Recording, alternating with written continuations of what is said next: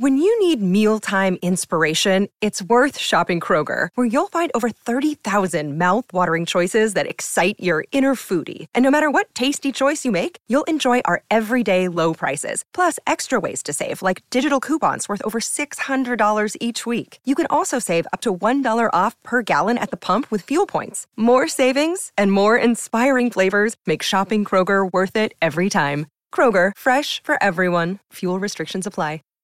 Save big on brunch for mom, all in the Kroger app. Get 16-ounce packs of flavorful Angus 90% lean ground sirloin for $4.99 each with a digital coupon. Then buy 2, get 2 free on 12 packs of delicious Coca-Cola, Pepsi, or 7-Up, all with your card. Shop these deals at your local Kroger today, or tap the screen now to download the Kroger app to save big today. Kroger, fresh for everyone. Prices and product availability subject to change. Restrictions apply. See site for details. This episode of Positively Trek is brought to you by our supporters on Patreon, including Jim Stoffel, Joyce Marin, and Carl Morris. Visit patreon.com/positivelytrek to help support the podcast. Perks include early access to episodes, exclusive content, shout-outs, associate producer credits, and more. Thanks to all of you for your support. And now, let the show begin.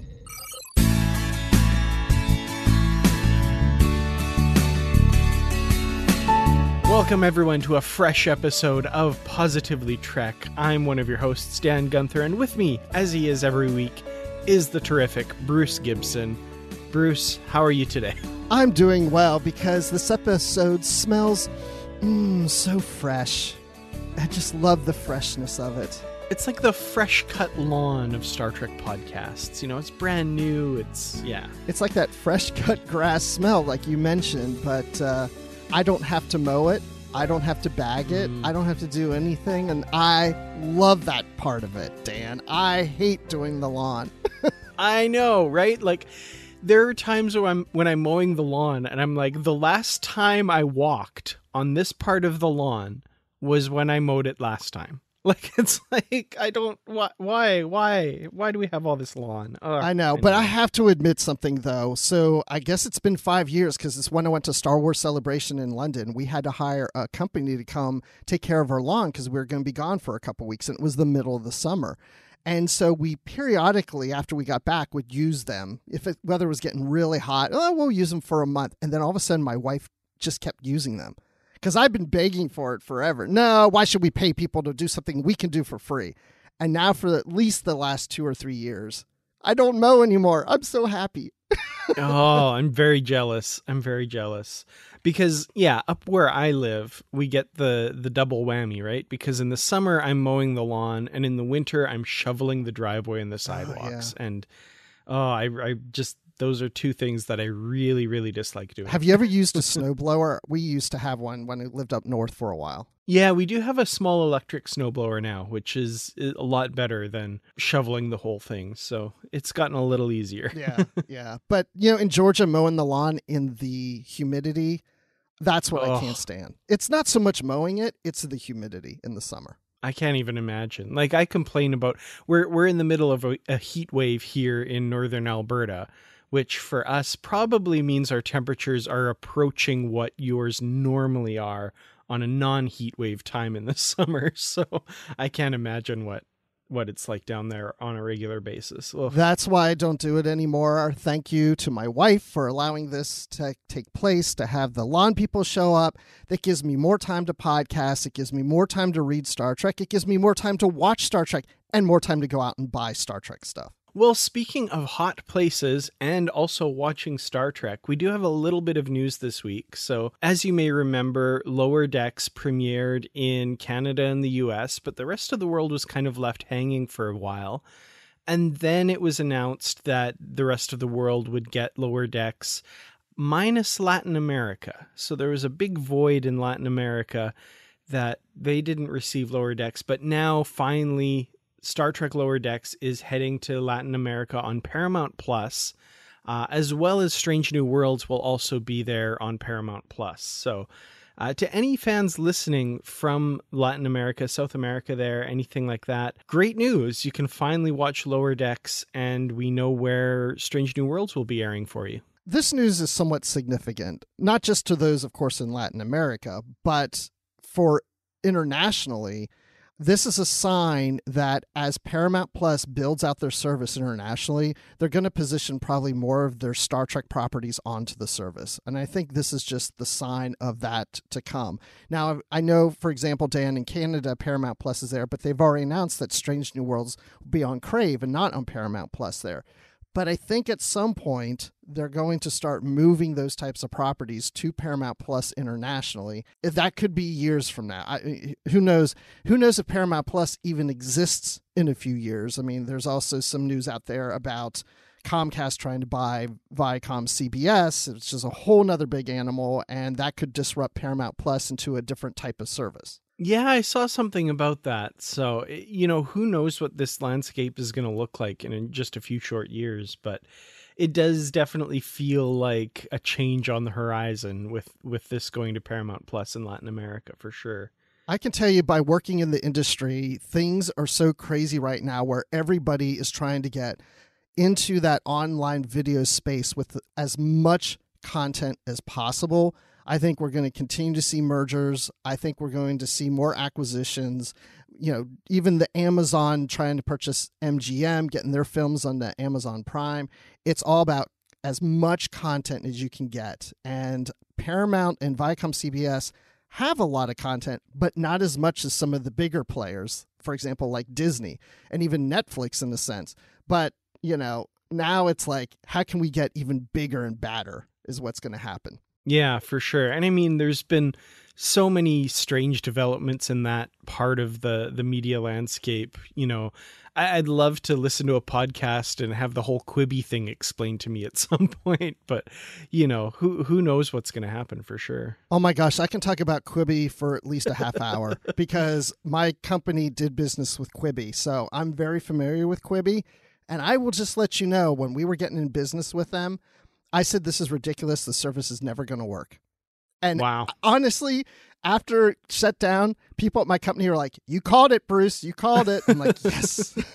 Well, speaking of content, there is some more Star Trek content being created, not just in the form of television series and that sort of thing, but of course in reality-based programming, such as the Star Trek Voyager documentary To the Journey. How's that for a segue? Well, we've just learned that it has started in-studio production. So lots of movement on that. It, of course, raised over $1 million in its crowdfunding campaign. And now they're in front of the cameras in studio, and it looks pretty cool. They've got this neat little mini Voyager holodeck set going on, and they're interviewing people for the documentary.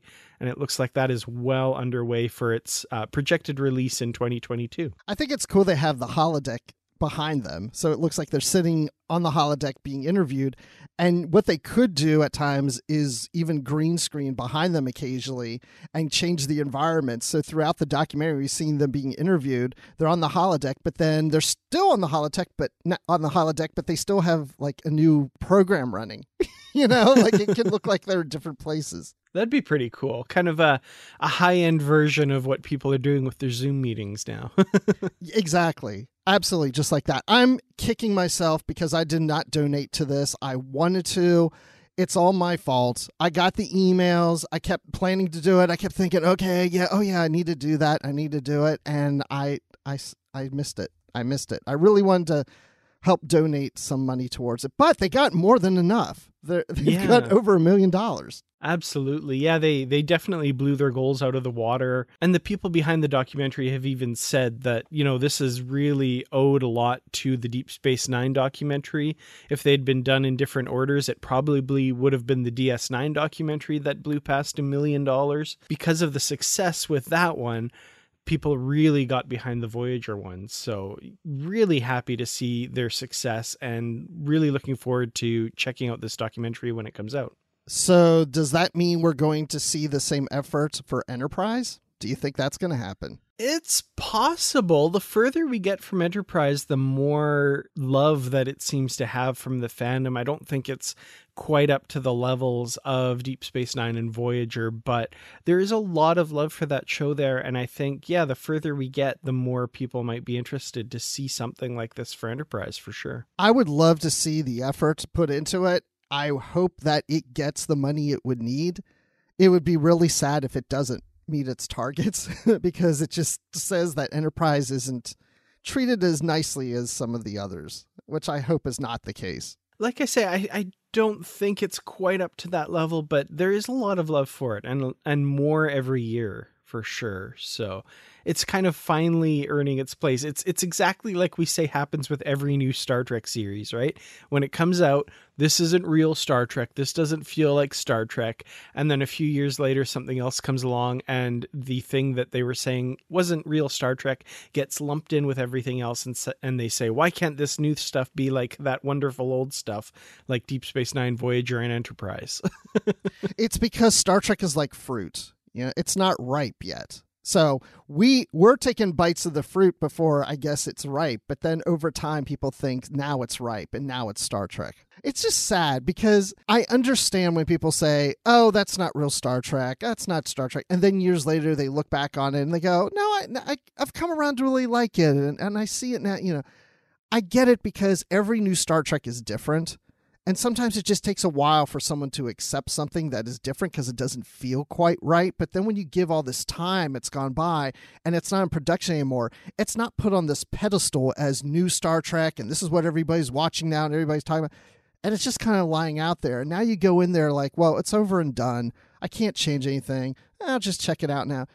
And then you don't feel that anxiety of this is the new stuff. It's come and gone. And I think then some people can just relax and start to accept it because maybe it's just been around long enough that it doesn't feel as new and strange to them anymore. Yeah. And like you say, the stakes are a little lower, right? Yeah. It's a little bit more easily able to be enjoyed rather than the fate of the entire franchise resting on its shoulders kind of thing. So that makes a lot of sense. Yeah, it's like the franchise is still existing even though that show has ended. So it's safe to watch it now. Yeah, for sure. Well, speaking of this franchise, it has, of course, over 55 years of history, or 55 years this year, I guess I should say. So it's been around a long time. And in those 55 years, there have been storylines that have come and gone, things that have happened that maybe haven't been completely answered or resolved. And I thought it would be kind of fun in this episode to talk about some of Star Trek's unresolved cliffhangers. And when I say cliffhangers, I'm using the term very, very loosely. So storylines that maybe could have used a follow-up or something like that, but we never really learned what happened to this alien species or character X or something like that. So yeah, I thought it would be interesting to kind of see what some of our maybe not favorites are, but just some that we thought of that would be fun to kind of talk a little bit about. Yeah, you know, you put that challenge to me of coming up with some ideas, and I came up with like one or two fairly quickly, and then I was just stumped for a while. And then I thought, well, I don't have time to watch the whole franchise over again. So I just was like thinking about it for a while, and I couldn't think of anything when I went to bed last night. And then when I woke up this morning, I'm eating breakfast, things started popping into my head. It's like I had to be in the right frame of mind or something. And then I thought of some things I know we're probably going to miss some stuff that other people come up with, but I do have some. So I don't know how good they are, but I think a few of them are pretty good. All right. Well, let's start with one of yours, because I think you have a few more in your list than I ended up writing down. So. Oh my gosh, I thought you'd have like tons of pages. I could have thought of more, but I kind of narrowed it down to about 5 that really kind of trigger my imagination a bit. I would say my first one on my list is Worf. Because at Deep Space Nine, Worf left as an ambassador, and then in Nemesis, he's the security chief of the Enterprise. And I'm like, well, that transition is unresolved. Mm-hmm. Does that count? Absolutely. Yeah, no, that's a good one. And as everyone knows, of course, Star Trek is the story of Worf. So Right. that explanation needs to be shared with us. That's why it's number one on the list. No, that's a good one. Yeah, I always wondered that, why he's back in Nemesis on the bridge. When last we saw him, like you said, he was assigned as ambassador and had left Starfleet. It always frustrates me a bit that we get like diminishing explanations over the course of the movies. So in First Contact, it's apparent he's there with the Defiant to help fight the Borg. In Insurrection, they start to explain why he's there, but the camera follows a different conversation as he trails off. He says, "I was at the Manzar colony when blah, blah." And then, Riker and them start talking about something else. And Nemesis, it's just not explained. He's just there. What's going on? Yeah. And those things really don't bother me because, as people know who listen to this podcast, we read the books and the comics and stuff. So usually when I see stuff like that in a series or a movie, it doesn't bother me. It actually excites me a little because I'm like, ooh, that's ripe for the picking for a novel, Mm-hmm. So to me, it's like it gives us opportunities to fill in those blanks with new stories. But for those who don't read stuff, that would be frustrating because they never got the answer to that question. Yeah, I love that you said that, because this is going to be a recurring theme with some of the picks that I have, is that they do get answered in the novels, or this storyline does get picked up in the novels a bit and that kind of thing. So that's something that happens a lot that we're definitely going to bring up for sure. And this one in particular, we do get a bit of an explanation in the novels as well as to how he transitioned back into Starfleet there. The answers are there, people. You just have to go read them. Well, I had one that I think a lot of people have talked about over the years, and this is from season 1 of Star Trek: The Next Generation. And those bugs at the end of the episode Conspiracy, what happens with them? We know that there was this signal they sent out. So those who don't remember, maybe these are the bugs that crawled in through people's mouths and they had the little thing on the back of their neck and they were trying to take over Starfleet and the Federation, basically. And Picard and Riker were able to defeat them in a gory, violent phaser thing at the end. Very famous scene. But yeah, what happened at the end? Data says that a homing signal was sent out, and the episode ends with that kind of ominous beeping as the Enterprise flies off into the galaxy. What happened to those bugs? We never ever see them again, at least in canon Star Trek. I predict that we will get an answer to that in Lower Decks. I think that is a perfect storyline that is ripe. See, there's the fruit analogy again. But it's ripe for the picking for Lower Decks. I can see a whole episode devoted to the return of those. I could absolutely see that, because one of the things, of course, that bugged me about that episode is the visual effects are just not quite up to the level of that was probably needed. And I mean, nowadays they would be in live action for sure. You could make those things horrific and scary. But Lower Decks, kind of playing on the cartoony look of them in the TNG episode, that would work well with that format. That's a great idea. I love that. Yeah, so Mike McMahon, if you're listening, you heard it here first. Go ahead, take it, steal it, run with it, do it. So, okay, on my list, now some of these I'm like, wait, was this resolved? Was this ever said? I don't think this one was. Because, see, I get confused when I read novels and comics.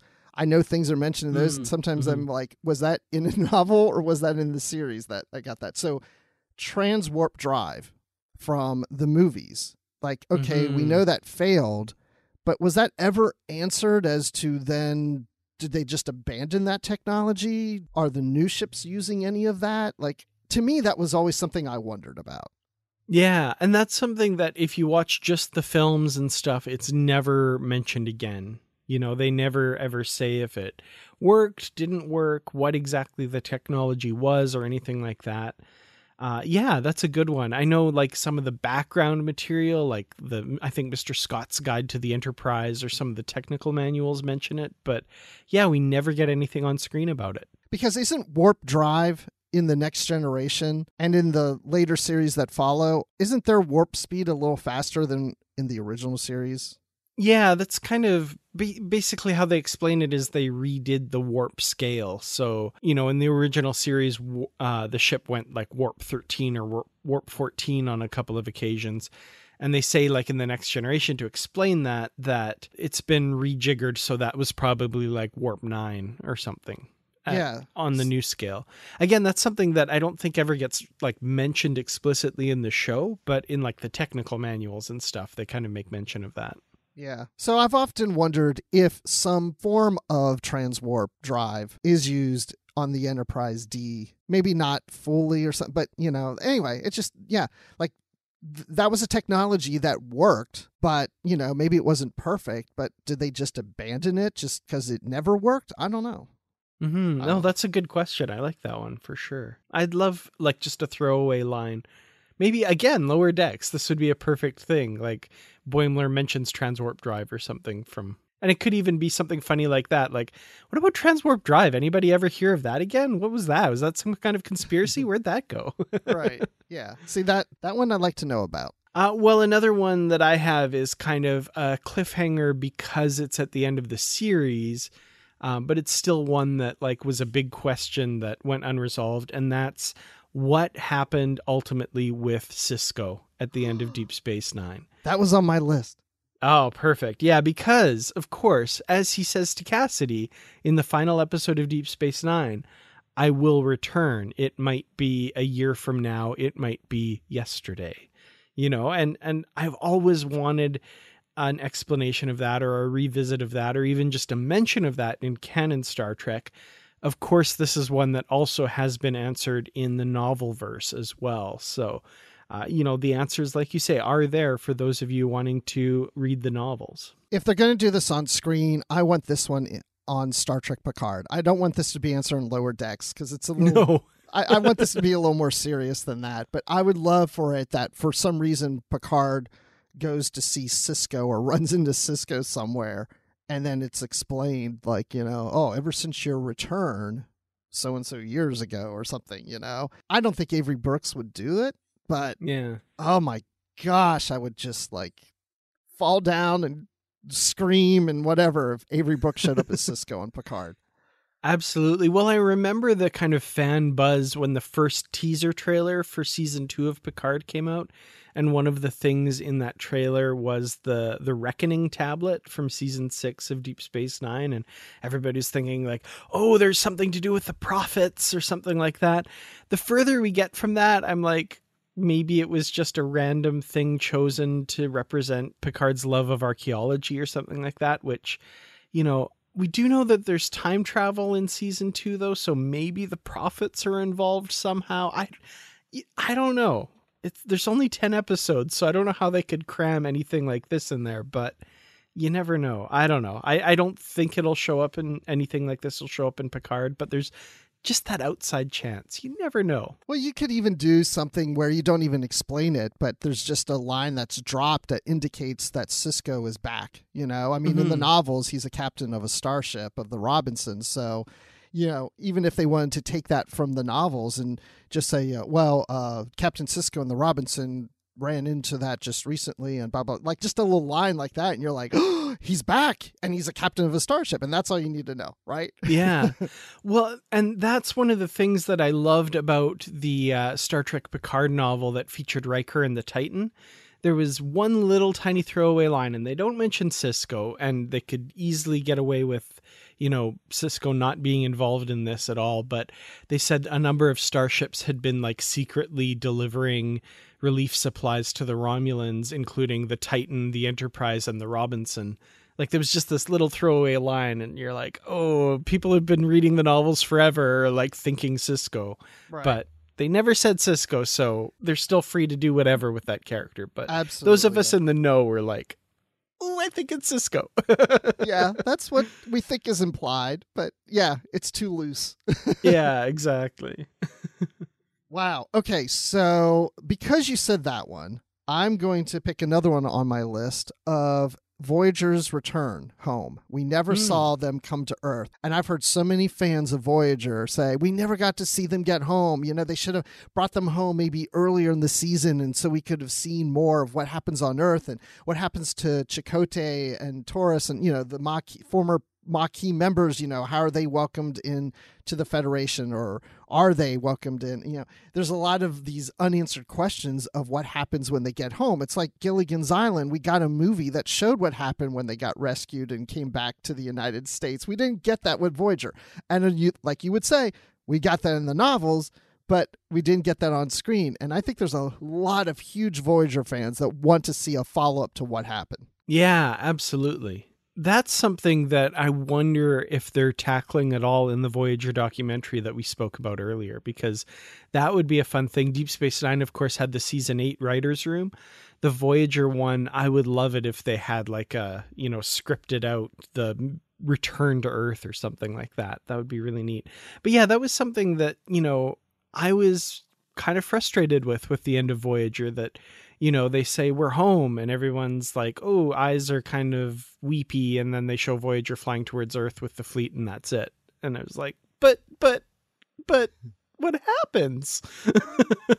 Yeah, I mean, that at least deserved just a movie or something. It doesn't even have to be in the theater, like a TV movie or back then or something. Just a follow-up 2-hour thing of what happened when they got home, you know? Yeah. But, I mean, we get a little bit now with 7 of 9 on Picard. That gives some questions about her character, and it could reveal something later about the others, but it's just not going to be enough. Like, I want to know, I want to see what happens. I want to know what they experience. I wonder if, because we know Star Trek Prodigy, of course, we have the holographic Janeway.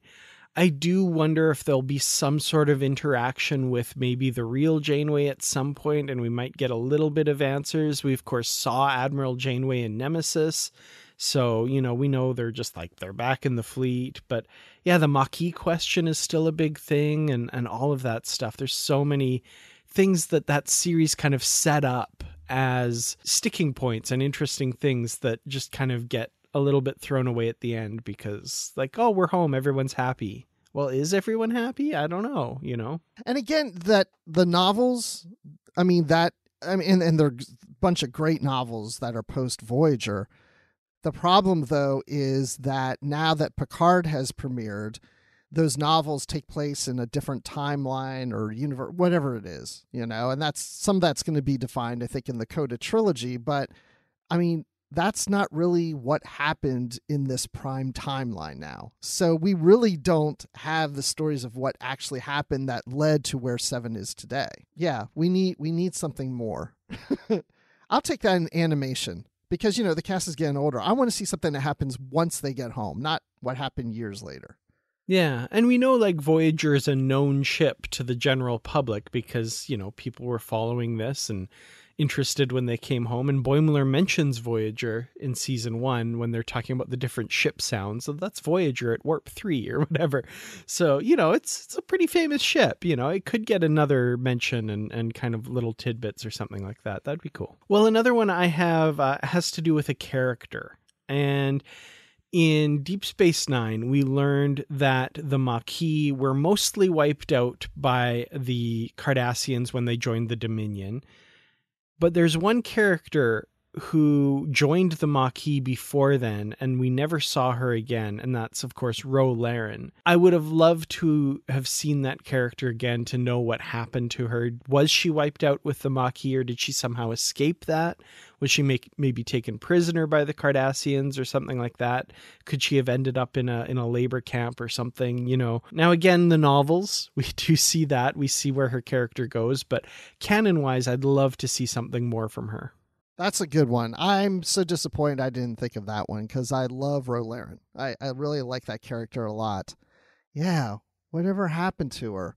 I don't even know if we'll ever see that on Lower Decks or Picard or anything. I don't think that will ever get answered. Yeah, and it's too bad because Michelle Forbes brought such a cool dynamic to The Next Generation. Any show that had Ro in it, even when she was just in the background tapping away on the helm console or something like that. I was just always so happy to see her in the show. Yeah, I think her character deserves some sort of wrap up or send off or something. One of the reasons I really love that character is because she really brought a different type of spice to the Next Generation that wasn't there. That everybody got along and everybody was perfect or whatever. And then she just came in and she just kind of disrupted that. She didn't fit in. And I like that because it just added a little something more to that cast. Well, speaking of the TNG cast, I did have on my list, what happened to Pulaski? Oh, that's a good one. I hadn't thought of that.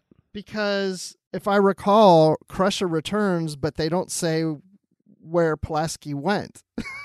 It was like they forgot she even existed. And she's never referred to again. She never shows up on the ship. She doesn't show up in any movies.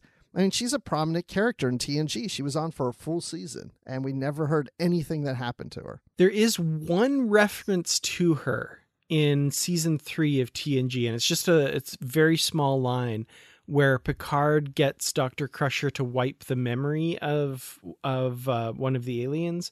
And he starts to outline, and she says, like, I'm well aware of Dr. Pulaski's technique or something like that, because she did that for Sarjenka in the season 2 episode Pen Pals.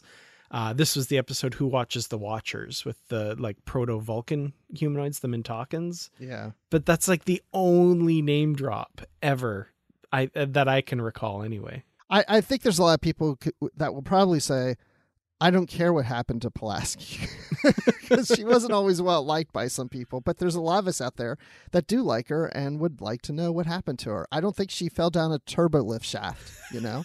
I was going to bring that up. Yeah. Because that was cool. Back then, I was a big LA Law fan, so it was great to see her on there. Well, I think that's like in the Star Trek Encyclopedia as a little side note or something that like she fell down a turbolift shaft. Oh, you're but right. Like just as a joke though for the LA Law thing, like it's not canon. It was like the italic that's like the little side note things or something. I think I remember that now. Yeah, that's cool. Another one that's kind of close to the one that I just mentioned about Ensign Ro is I would have loved to have seen what happened with Thomas Riker, because he was captured by the Cardassians in the Deep Space Nine episode Defiant, and Kira says, we'll come back for you, we'll rescue you, or something like that. So we never got a follow-up to that. I'd love to know if he's out there somewhere still, making Will Riker question his identity and all that stuff. And similarly, and I kind of lumped this together, Ensign Sito Jaxa, the Bajoran from the TNG episode Lower Decks and The First Duty, where she helped the Cardassian get back across the border, but they reported that she was killed in action because the shuttle was destroyed. But we never see a body. Maybe she's like in some prison camp with Thomas Riker or something like that. So I would love to see these characters again. Ooh, that's a good one with her. Yeah. Yeah, because she's dead, but is she really? I like that. Mm-hmm. And yeah, when you were talking about Ro, I was thinking of Thomas Riker, and I thought, well, it's not on my list, so I won't mention him. But I'm glad you did. Yeah, I've often wondered about Thomas Riker, and the actor who played him is still around. I mean, he's still active in Star Trek. I think his name is Jonathan Frakes. Something like that, yeah. Yeah, he could return to playing that role. I think Thomas Riker has settled to some planet, maybe on Ferenginar, and he opened up a pizza parlor and likes to make pizzas, maybe, because Will Riker likes to make pizza, so. Nah. Maybe he and Will just have like an agreement, and Will's like, I need a month off. I need to just go away and be by myself. Thomas, just get in here. Just be me for a while. and Deanna's like, no, stay away from me for a month. I know you're not the real Will Riker. Stay away from me. Oh, shoot. She's an empath. Yeah, that wouldn't work. Or she might be like, oh, Thomas, good to see you again. Oh, you never know. That's a little creepy. We'll just leave that off to the side. Yeah. But yeah, definitely characters that I would love to see again for sure. I'll throw out Wesley Crusher. I'm going to put him in there. I debate about putting him on the list. We do see him briefly in Nemesis in a Starfleet uniform, but wait, I thought he went off with the Traveler, so why is he back? And then there was oh gosh, you and I talked about this the other day. It was something where he's like in engineering on the Titan. It wasn't the Star Trek Experience, but Was it like the a traveling Star Trek thing? exhibition, I think, or something like Okay. that. Yeah. Then that's where I saw. I remember it was like Will Wheaton played Wesley. It was on a monitor where he's working in engineering on the Titan. I was like, so he really is back in Starfleet, you know? But it's like, why would he return? Or did he really return? Is this some kind of experiment that he's doing? Or did he lose his abilities? Yeah, that's a good one because that's something I've always questioned as well. And, you know, his lines are all cut from Nemesis, but he is still visible in the final film and at the end of the wedding party there. So, yeah, what's that about? That's a good question. Again, recurring theme here. If you read the novels, you'll get an explanation of some kind. Not canon, but it's there. Yeah. I used to think when I watched Nemesis and he was in uniform, I thought, well, did he actively resign from Starfleet when he went off with the Traveler? Or did he just go off? Yeah, I mean, he was still at the academy, I think, finishing his final year, but it could be that he just took a sabbatical or something. I don't know.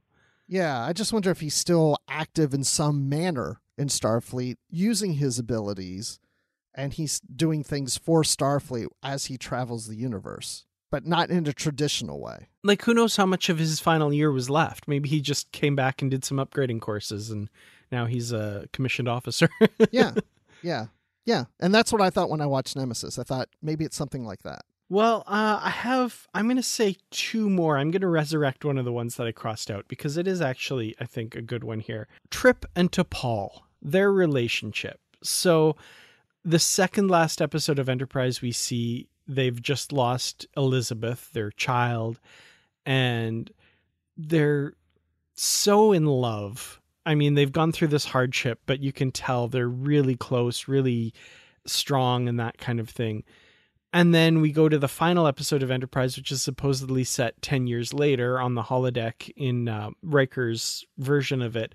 And we find out that they drifted apart and broke up and haven't been together for quite a long time. And I'm like, guys, what happened? Come on. I still think you could say that, oh, it's the holodeck. Maybe it's unreliable. Maybe the story didn't play out quite like that. So I think it's open-ended to do what you want. But I would love to know what happened with Trip and T'Pol, and are they still together by that time, or did they break up? And if so, why? What happened? Yeah, that's a good one, because I remember watching the last episode and thinking, wait, what has gone on with their relationship in the 5 years or 6 years since we last saw them? I mean, again, I don't think we'll see that on Lower Decks, but but yeah, I would be curious to know more about that relationship. Yeah, because they really were developing it, and then it stopped because the series stopped. And so, yeah, I'd like to know more about that. Yeah, and the fact that it happened off screen, I think, bugs me a bit. Just that, they'd done all this development in season 4, and that was one of the things I really loved about season 4 was that evolution of that relationship. T'Pol gets married to someone else at the beginning of the season, and we go all this distance, and it's just kind of thrown out in the final episode. And I go, well, I want to see that story. How did that happen? Okay, I have to say something. As we've been going through this, other ones keep popping into my mind, and I've been writing them down. My list is getting longer. So actually, I'll just mention the one that I'm writing down right now. We never got any resolution of how Kirk ended up with the Enterprise. Every series, we see the first mission of every starship or space station or whatever, but we just joined them. The crew's already there. How did they all get there? What was their first mission like? I don't know if that really counts as unresolved, but I remember for the longest time when I would watch Star Trek, the original series, I used to wonder, well, how did they start off on the ship? How did, the first mission go? And how did he become captain? And how did it go when he first met Spock? And how did everybody meet one another? What was that like? And I used to always wonder that. That's what prompted me to read the novel Enterprise, Their First Adventure, which was the first novel I ever read because I was curious about that. Now, when we got Star Trek 09, we got a tale that shows the meeting of these characters, but of course it takes place in a different timeline. But for me, that was always unresolved. I always wanted to know how they met. That's cool. Yeah. I've been curious about that myself, and it's, the nature of television at the time, you just kind of jump in. It's not really like an ongoing story that's developing. So yeah, it would be really cool to see that first adventure. And that novel you mentioned, I do have on my shelf, but I've never read it. I haven't gotten around to reading that one. So maybe an idea for a future book club episode, because I would be really curious to read that as well. I would love to reread it because it's the first one I ever read. So it'd be interesting to see what I think of it now. That's cool. Yeah. Might have to add that to the list for sure. Well, my last one that I have on my list here that I created is one from Star Trek Discovery. And it's a thread that might get picked up at some point.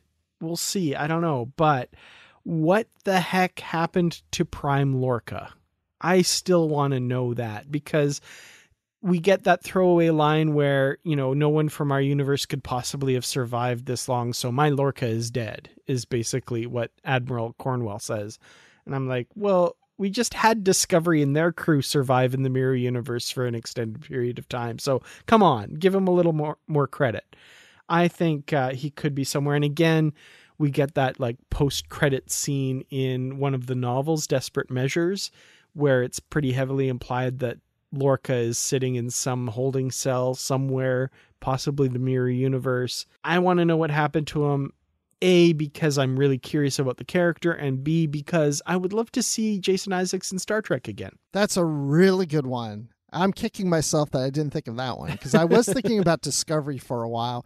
There was only one thing I came up with Discovery. I don't know if it's an unresolved thing, but this one is definitely probably the top of the list of Discovery unresolved things is Lorca, because I know a lot of people ask, what happened to Prime Lorca? Is he still alive? Is he still out there? And Jason Isaacs even teases like, he could still be out there. I could still play him, I think he wants to do it. Yeah, absolutely. He's recently said that what would bring him back is a good story, right? That's what he always bases taking characters on, is does the script impress him? And he has said, yeah, he's absolutely open to playing Prime Lorca. And he says in this interview, yeah, he's still out there. We don't know what happened to him.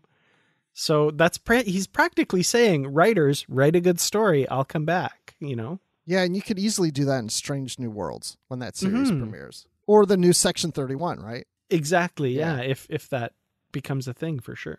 If, and not just if, but also when. Sorry, I meant when.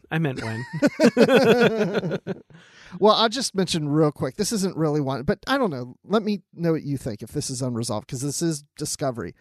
When Discovery premiered and we saw this new look of the Klingons, I remember the creator saying, oh, well, there's different houses of Klingons, so there's different looking Klingons in each house. Now, this wasn't mentioned on the show.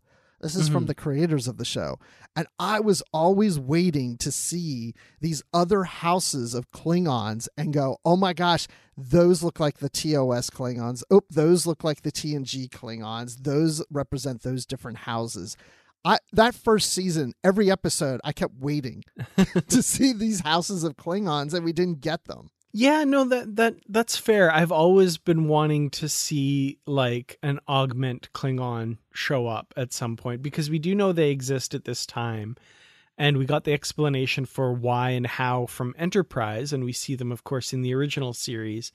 I would love to see that kind of, and kind of related.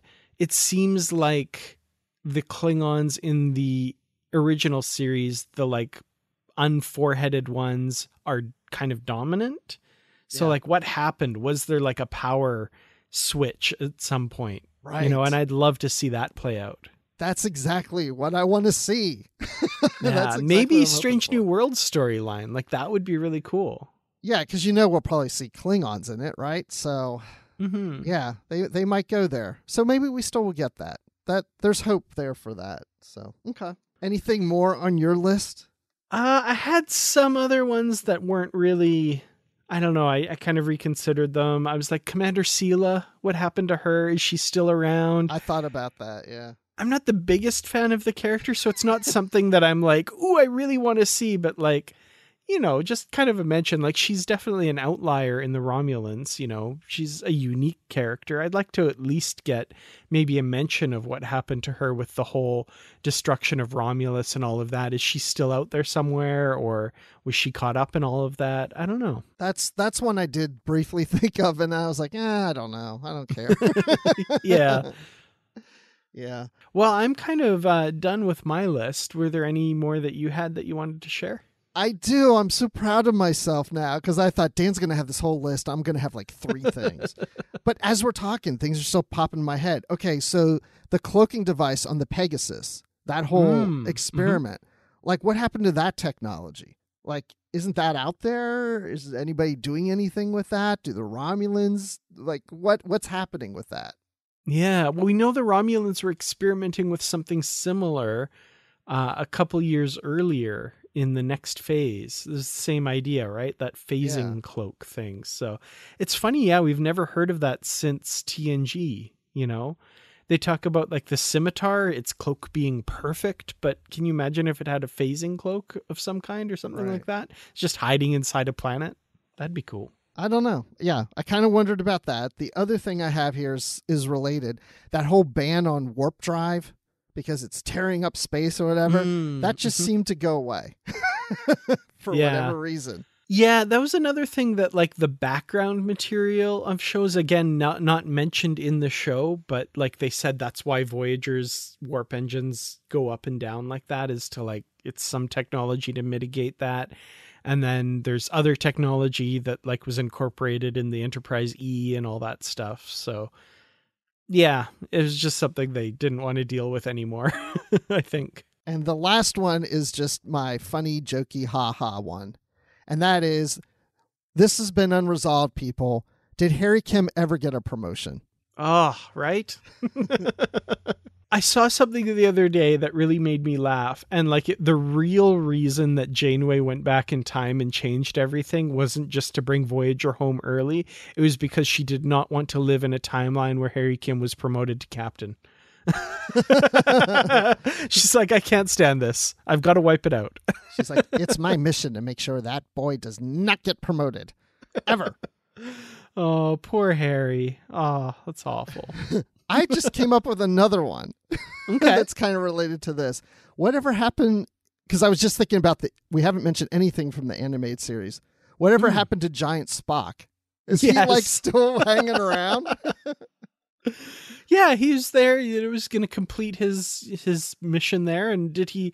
I saw somebody made an image where, you know, this 50-foot tall Spock shows up at Starfleet Academy or Starfleet Command, and he's like, "Oh, I've finished my mission with Dr. Caniculus," or I know I'm saying that wrong, but what's my next mission? Please give me an updated uniform that fits me. Yeah, I would love to see. You know what? I guarantee you, Lower Decks is gonna visit something with Giant Spock. Yeah, because he got a name drop in remember when they were on, or they thought they were on trial, but it was the birthday party for that guy. I think, they mentioned like the 50-foot tall Spock or something like that. Well, and the thing is, Spock would still be alive, you know? Absolutely. So, yeah, we can revisit the old Giant Spock.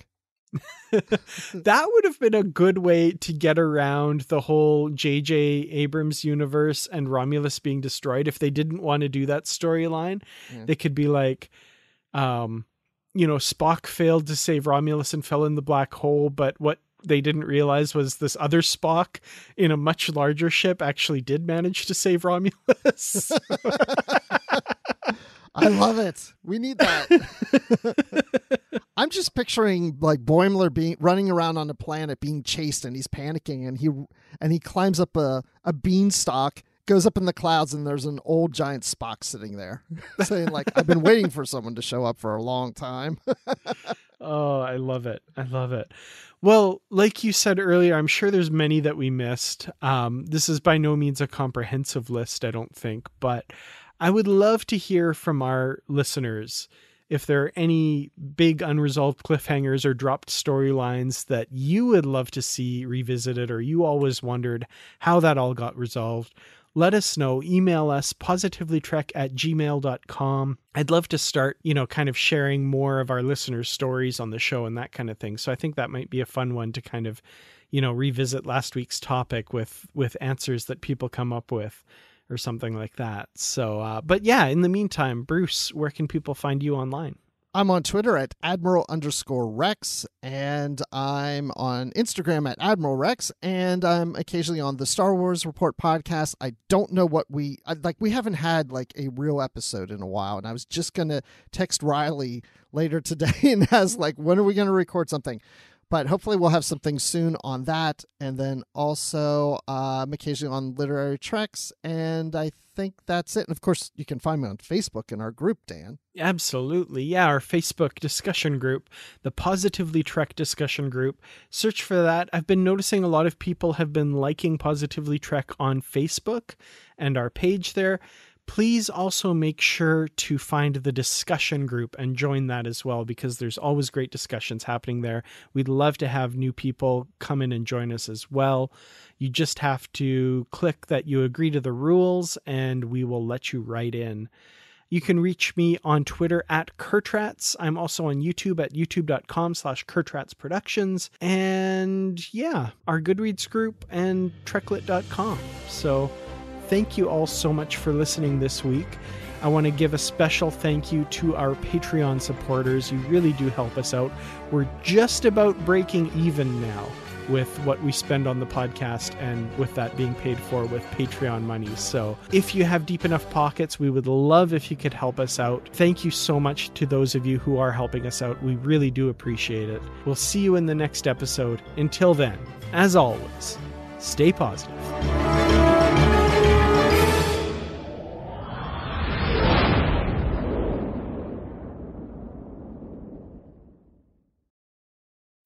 When you need mealtime inspiration, it's worth shopping Kroger, where you'll find over 30,000 mouth-watering choices that excite your inner foodie. And no matter what tasty choice you make, you'll enjoy our everyday low prices, plus extra ways to save, like digital coupons worth over $600 each week. You can also save up to $1 off per gallon at the pump with fuel points. More savings and more inspiring flavors make shopping Kroger worth it every time. Kroger, fresh for everyone. Fuel restrictions apply. Save big on brunch for mom, all in the Kroger app. Get 16-ounce packs of flavorful Angus 90% lean ground sirloin for $4.99 each with a digital coupon. Then buy 2, get 2 free on 12 packs of delicious Coca-Cola, Pepsi, or 7-Up, all with your card. Shop these deals at your local Kroger today, or tap the screen now to download the Kroger app to save big today. Kroger, fresh for everyone.